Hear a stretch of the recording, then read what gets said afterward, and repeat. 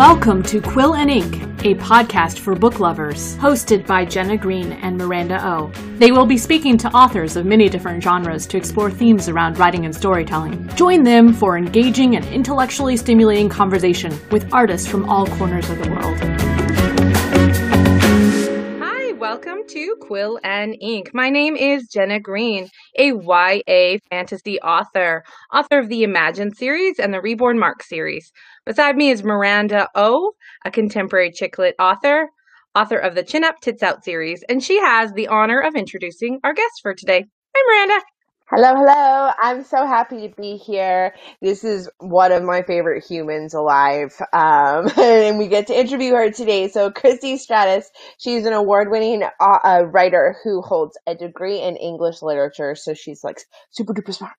And she's the author of The Anatomy of the Darkened Heart and Brotherhood of Secrets. Now, she has also written short stories, poetry, and various anthologies, and she's gotten them all published. So she has her hands in everything. And just a little side note, she actually edited my latest book. So that was like the best. That was the best. I have to just say that was the best experience ever. So on top of being an editor and writer of a whole bunch, she's an avid reader of all genres and world literature. Now, Christie reads everything from bestsellers to classic indies, and I think that is absolutely fantastic. I am envious of you. So thank you for joining us and welcome to our show today. Thank you so much for having me. What an introduction. I'm really excited to be here on your show. We are excited to have you. Now, first things first, let's start at the beginning, where it all began once upon a time. When and how did your writing journey begin?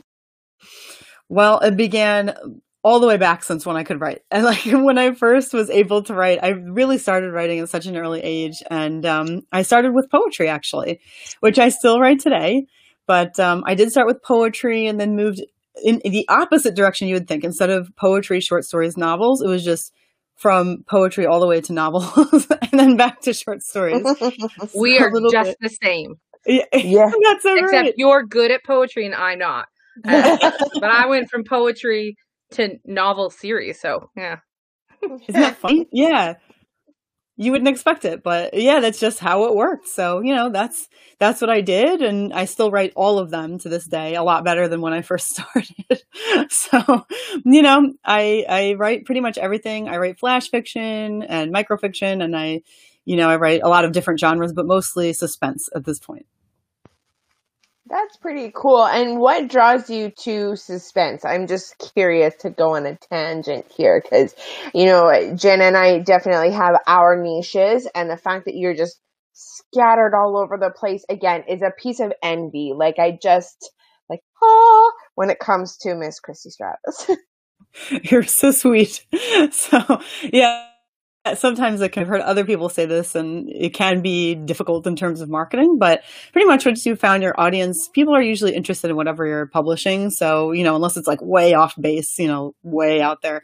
But, in terms of suspense, I would say I love fast paced things, any kind of book, short stories, any length piece that really moves, so I find myself drawn to thrillers and suspense. It doesn't matter what kind of suspense, if it's psychological, if it's domestic, it doesn't matter. But, psychological thrillers, anything like that. And, I love the depth of it, the tension, and when it really moves. One of the things that I find difficult is slow pacing, too much description, things like that. So some categories of writing are a little bit tricky for me for pleasure reading, not so much for editing. Those are such different kinds of reading. But that's kind of what draws me to writing suspense most of the time. I like that. You said that very well, and it kind of threw off a light bulb. I was reading a suspense novel for one of our other Creative Edge authors, Liz Butcher, her new book. And she's like, "You read this for me, tell me what you think." And I'm like, "Yeah, let's do." I was sitting at my computer day in and day out with my face like inches away from the screen. And my partner was like, "Are you cooking?" I'm like, "Shh, don't talk to me. I am reading right now." And he's like, "You have been on your computer reading that book for days." I'm like, "I don't care. I don't read fast," but I'm like, "I don't care. This is so good." It was just such a page turner. And it's like, what draws you to a book? Everybody's a little bit different. But from a writing point of view, I bet that's just so like your fingers probably can't type fast enough when you're in the heat of it. And the same thing, my eyes don't move and my brain doesn't function that fast. Is I just want to keep going and going and going. Definitely agree with that. It is kind of like that when you're writing. Of course, you always hit those spots where you're trying to work things out. But even so, sometimes you're like, I just want to get past it. And then you just skip it and you just write the next section because it's too much. You just want to get it all out. And it is exciting. It's just as exciting to write as to read. And it can be sometimes difficult to edit those parts in the way that like you're still excited. So it's hard to focus, if you know what I mean. Yeah. But yeah, there have been, I think the last book that I could not stop reading was An Anonymous Girl by Sarah Pekkanen, and I'm forgetting the other woman's name, but that they are a team, they're a duo, if only I can remember her name, but they're a duo who writes suspense books. And that was my favorite of theirs. And it's just exactly like you were saying. You were reading on the computer, I had this paperback, and everywhere I went, I was just like, I can't stop, and I had to know how it ended, and I tore through that, that was over in no time. Right? It's just the best feeling when you sit down and you get that book and it's like you're watching an action movie play out in front of you. I'm old school. I really do like having a paper to flip and a book to close when I'm done. So it was very different for me reading on the computer, or even like on your cell phone. Like it's just such a weird thing, even though that's just the new way of doing things, or a Kobo or a Kindle or whatever those things are called time out of the times. But having that paper and like flipping through it and you're like, and then you're like, oh, it's 3:00 in the morning. Maybe I should go to bed, but you don't want to go to bed. You want to see where it takes you next. So I don't like the Kindles because you can't take them in the bathtub. That's 90% of my reading. But the whole idea of like when you're writing and you get those my husband can tell when I'm writing, like if there's like an action scene, I'm like, and then other times I'm like, and he's like, you're describing a tree, aren't you? I'm like, yeah. Yeah. It's not as thrilling as you might think. Yeah, there are definitely parts that aren't so fun. Yeah, exactly. And those are the parts that people whip through and don't think about, but really add so much value to the story, right? So you've got to get through those tough times to get through the exciting moments, the car chases. Because the tree is important. The tree is important. Now, let's talk about a little bit more of other important things that you do. Like you edit, you write, you host, like I do it all. I think I've said that 17 times in the last 5 minutes. How do you juggle so many roles and duties successfully, in my mind?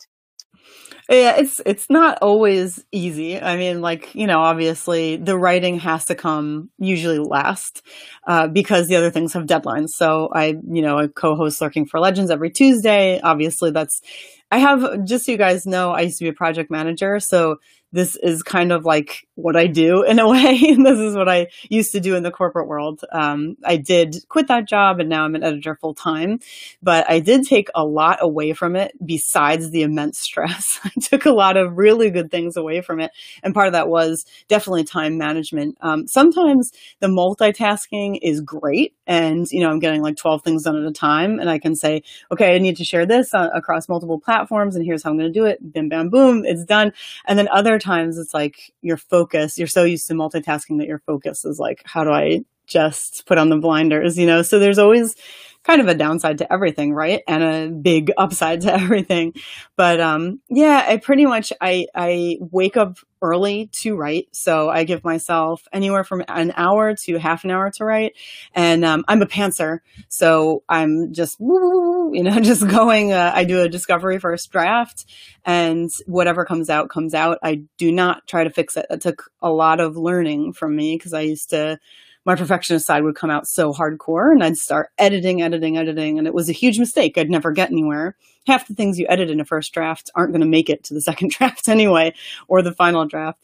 So, that helped me move a lot faster. And I've been able to finish things faster that way and publish them faster. So that's great. And then the editing side, of course, I have to set aside blocks of time where I can really focus and really get into the story and do, my style guides and my, my organization. I'm trying to think of the word, but I'm forgetting it. Book map type of stuff. That's what I'm trying to say.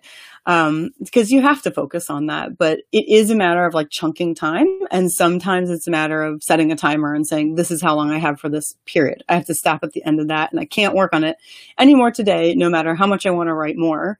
It has to stop at 8 a.m. That's it. So that's a big thing that has helped me do kind of everything. I like that, and working in the corporate world like you and having to multitask is such a great life lesson to take into your next chapter, your passion projects, or whatever whoever's going to call it, right? But it's funny just listening to you say that. I thought of one thing. It was like when you have a million tasks or 20 tasks on your task list, you can get all of them done. When you get one task on your task list, it's like, man, it can wait until tomorrow or later. It's, That's me to a T. Yes. I'm listening. I'm like, man, like I wonder how productive we would all be if we just had one thing to do on our to-do list every day versus, the 12 things that you're constantly working on, and then bam, you get them all out and you're like, holy, it's 8 a.m. and I'm done that. But, it's cool that you block out 2 hours or blocks of time. And I love the fact that you give yourself that 30 to 60 minute writing block as a pantser. Like my first books were very much like that. Now my second series is not, it's the opposite, where I feel like I have to plan a lot more in order for me to, when I actually get to the writing, then I can just like vomit it out and it just comes out and you go from there. So it's really cool to kind of see. I'm like, okay, she does this and I kind of do this, and like that makes me feel like I'm doing something. You can right. be the plotter, she's a pantser, and I'm the planter. I'm the hybrid. I'm semi-planned, but we never follow the plan, and I'm only planned one chapter ahead. And be in the middle. I cannot plot for my life. You know what? When I'm ready to get my book edited, you're going to see if I can plan for my life. Because it's going to have to happen, and it'll be juicy, but it's such a different writing experience. And like you said, it took you so long to learn maybe the hard way or the creative way through it. It's like, okay, I need to just write it out and see what happens from there and see how it comes out. And you're right. As I'm planning this, I'm like, there's only so much that you can plan before you're actually starting to constructive write. And I'm like, I don't want to do this. This is creative. Like, it's a creative process, not a structured process. We're not working with Lego here. We're working with beautiful words and swirlies and this, that, and big and fat. So anyways, I want to talk to you about your reading, because again, there's a lot that you read, not from an editing point of view, but just as a leisure point of view. What kind of stories, first of all, what kind of stories do you like to read? And to you, what makes a story stand out, or what makes a good story that stands out for you? So if I'm going to pleasure read something, it has to be something, like I said before, it has to be fast paced. So it can be any genre. But if it's slow, I don't have the time or the patience. Like, I'm reading all day, that's my day job. I am an editor for my own business. So by the time I'm pleasure reading, I really want something that is moving really fast, good fast. And there can be, of course, details and things like that. But, the story is moving along. There isn't too much of a downtime where we're sort of like, all right, when's the next exciting thing going to happen? I don't have the patience for that at all. So whatever it is, I have been reading lately, more historical suspense and thriller. Surprise, surprise. I just really like them. But, I will read anything, and that's really the mark of something good for me, even if it's something that, let's say it's literary fiction, and a lot of the time that gets a bad name, right? But actually, if the tension is there, which it can be between characters and in relationships, women's fiction, a lot of people might think, sometimes, oh, well, maybe it's a little bit slower than other things. Well, if you have the relationships and the tension and the situations really drawn together tightly and everything is moving along quickly, you get the tension, you get the readers, thinking of questions in their minds, sort of what's going to happen next and how they'll get out of it, how they'll be impacted by it, things like that. That is a good read, and it really doesn't matter what the genre is. You can have a very dull thriller if you don't write it well. Just the genre doesn't make a difference if you don't write it well. So, those are kind of the things that I look for. And like I said, I read everything. We both have those darling English degrees. Do you ever kind of have those flashbacks or of having to read those classics where the authors were paid by the word or paid by how many entries they had in the newspaper or whatever? So sometimes they're just writing to stall and it's 90 words on a doorknob and you're like, oh. Do you ever have those moments of, Definitely, I do. And I'm trying to look up really fast. Yeah, it was this book called Can You Forgive Her? It's an Anthony Trollope novel. I think that's the one that I want to mention here. Yeah, it was originally a series. Well, it was part of a series. And I think that was the one that I'm thinking of that was serialized originally, like you're saying, in the newspaper or a magazine, whatever it may have been. And for that reason, it's drawn out quite a lot. And, whereas it might have been good otherwise, I hope I'm thinking of the right one. I know it was Anthony Trollope. It's just a matter of which Anthony Trollope. Part of the problem was that he would kind of have to remind people what happened in the last one a little bit and sort of pick up from that and keep that going into the next serialized edition. And then, so you're wasting some time on that. And then you're into the new one and there's some stuff going on. But there's so many reminders, it definitely gets slow. It gets a little bit boring. So definitely those serialized ones. Of course, back in the day, the writing was utterly different. You did describe things in a big chunk, like when somebody enters the picture, you say he was 6 feet tall, he had blue hair, he had, or blue eyes and black hair. Back then they didn't do blue hair and all that kind of stuff. What was he wearing? How did he walk? All that stuff. And it was expected to be that way. So if you can't handle that, it's obviously very dull.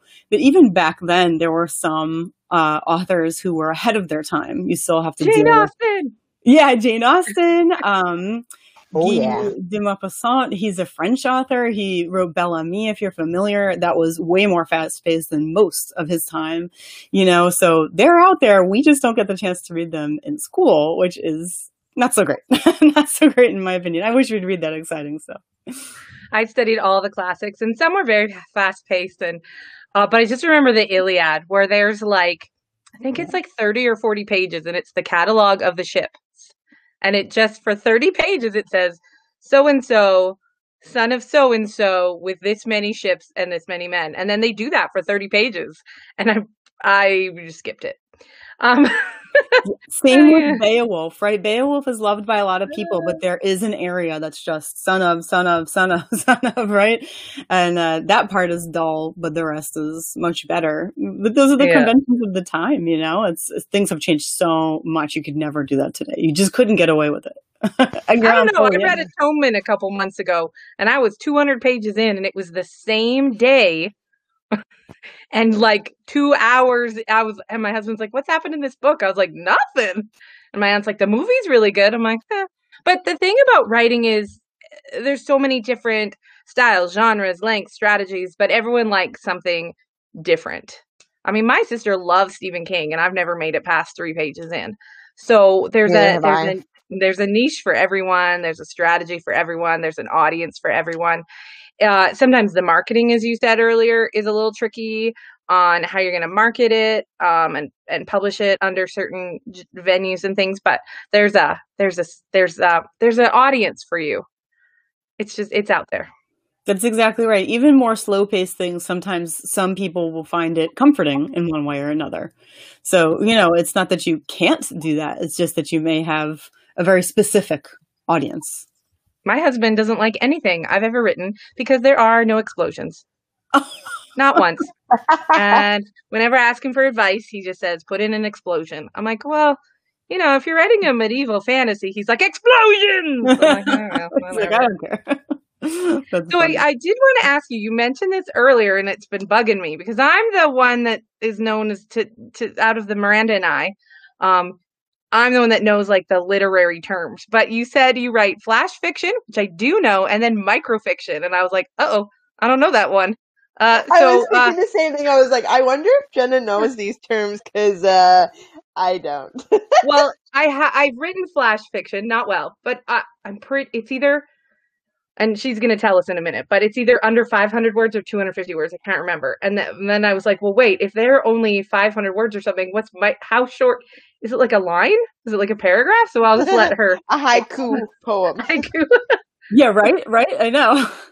Exactly. No, yeah, flash fiction, it's flash fiction and microfiction. When you look them up, you find actually different word counts. So it's kind of like you can never really put your finger on it's definitely this, but typically what I understand is flash fiction is 1,000 words or less, which I thought it was less than that when I started writing it, but it's 1,000 words or less. And then microfiction is like, a lot of the times it could be 100 words or something. I've seen microfiction contests for 50 words, things like that. So it's very, very short. Every single word has to count. And it's a really good way if you're a writer to sort of, if you find yourself having trouble writing succinctly, this is the way to train yourself. Like if you can force yourself to write to a prompt or anything along those lines with, 50 words or 100 words, you'll find yourself like type it the way you normally would. Let it be however long it is, and then start taking it apart. Do I really need this? Is it actually necessary? Can I learn this in another way? Can I mix these thoughts? All that kind of stuff. Is this word choice actually serving me, or is it just kind of going on and on? Am I saying the same thing twice? And you would be surprised how much you can pick apart your work. Yay, yes. Me too. I can see it would be a great writing exercise, but as someone that tried for years to be a poet and every rejection I got was you're too wordy, you're too prosy, they're too long. And then I was like, I was meant for novels and I can't even write a short story to save my life, but to go back and try and get it in like, that would be an interesting challenge. I did write a flash fiction story once where it was like this, it sounded like this epic battle, but really it was just like trying to kill a spider, which I thought was funny, but it's a good thing to point out that maybe microfiction and flash fiction, not everyone has to write as like a career. You can write and just have things as like an exercise, practice, a strategy. This Exactly. is my kind of microfiction, just excessively long. That's lovely. That's my favorite. Right? Exactly. Perfect. My biggest challenge with that kind of thing, flash fiction and microfiction, was I wrote a piece of Victorian suspense flash fiction. That was tough because I'm trying to fit in enough relevant historical details to place it in the Victorian era and everything, and not overwrite that 1,000 words. That was tricky. How did you go about? Just curious, because we've talked about this on in the past on our show. When it comes to writing a historical piece like that, what was your research process to make sure that you're getting the facts and setting the scenes correctly? Yeah, that's a great question. So my research, obviously, a lot of people say, I got this from Wikipedia. And of course, we all know that that's a site where you can edit it yourself. People do it all the time when they don't like, yay, Mickey. When they don't like when somebody like a public figure has done something that they don't like, we all know that they head straight to Wikipedia and put something rude about them. So that just kind of proves to you, how Wikipedia is easily altered. But it is a good place to start. This is something that not everybody realizes.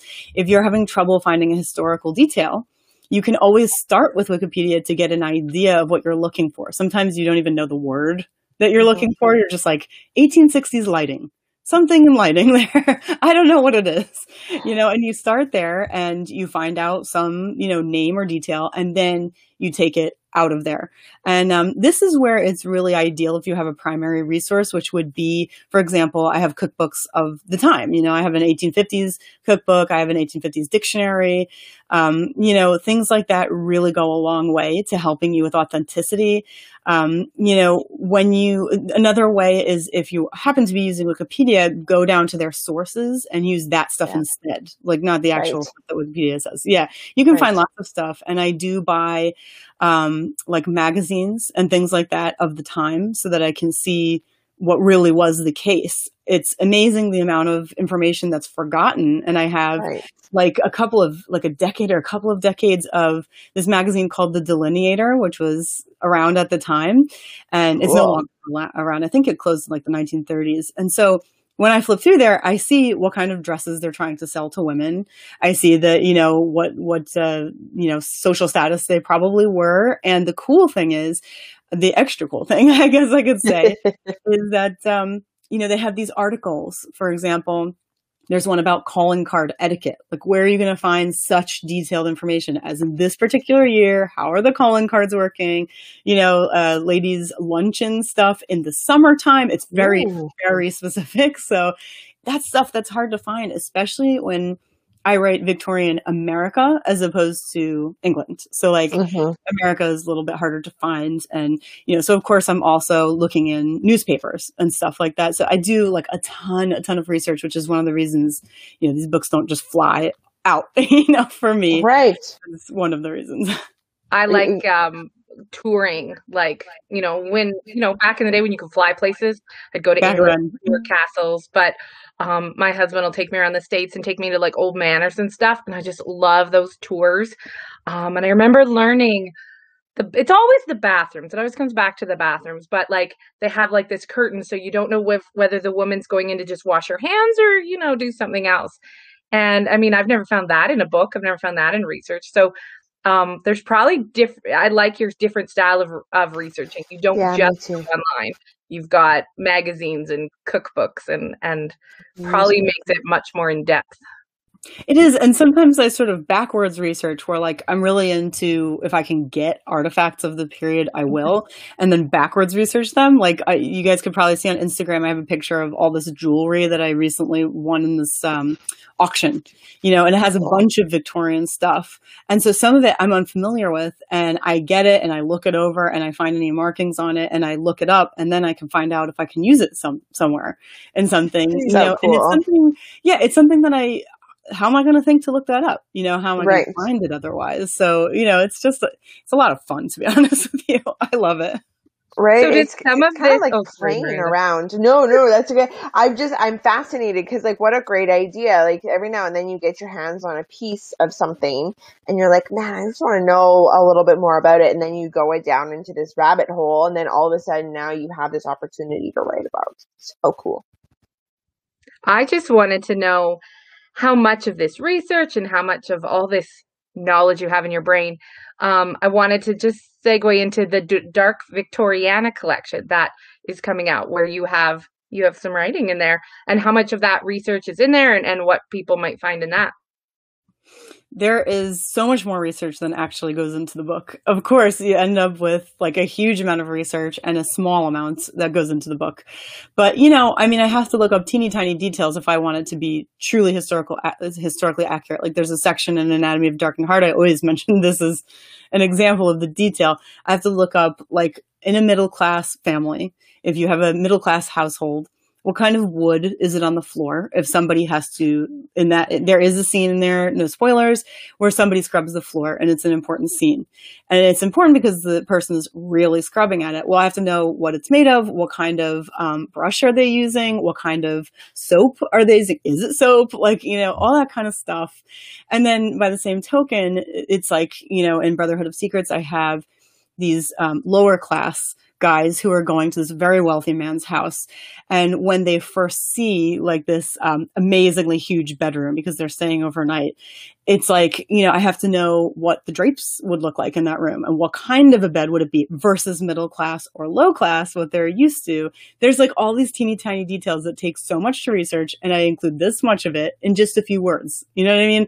So like, there was a time for Brotherhood of Secrets where I was convinced that I would have to write all about how to make a lock because they're locksmiths. I was like, I'm going to have to go into detail on this. And I'm like doing all this research and stuff and really getting into the nitty gritty. And as soon as I finished it, I was like, nobody needs to know this. Not a single soul needs to know that. This is not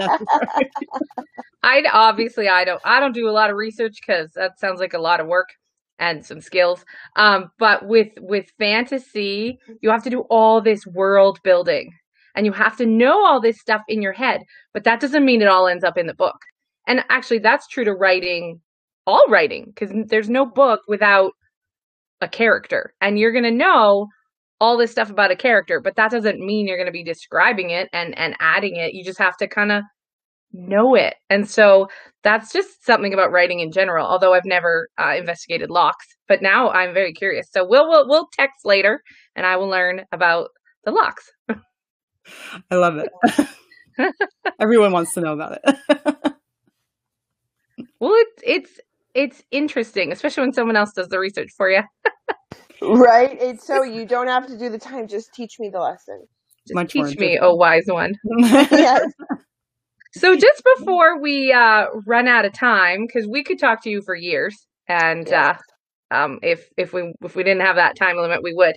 But I just wanted you to just describe your podcast in just a little bit more detail, because there's a podcast and a video cast, right? Yes. So we have the Writer Showcase, and then I love this name, Lurking for Legends. Oh, I love that. Yeah, alliteration. Woohoo! Yeah. Exactly. Yeah. Okay. So Writer Showcase is one that started, I can't remember if it's maybe 3 years ago. And that's through Mickey Mickelson at Creative Edge.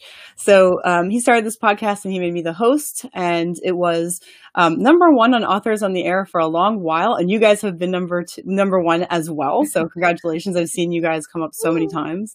It's awesome.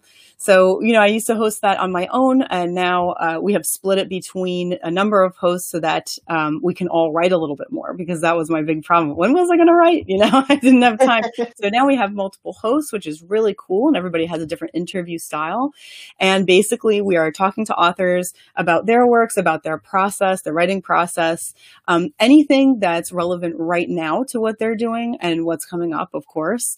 And then Lurking for Legends is one I co-host with Richard Stevens. He's an award-winning epic fantasy author. And that one is very casual. The Writer Showcase, I do like a lot of classic research. This is what I'm saying.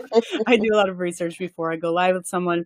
And for Lurking for Legends, which is actually named after his cat, in case you didn't know. His cat is always lurking somewhere, and she also goes on this bookcase above him, so she's always lurking, and so he named it Lurking for Legends. Yeah, exactly. I love wondering where my cat is right now. The Writer's Showcase will always have a special spot in my heart, because I think I'm 99% sure that it was like my first podcast interview.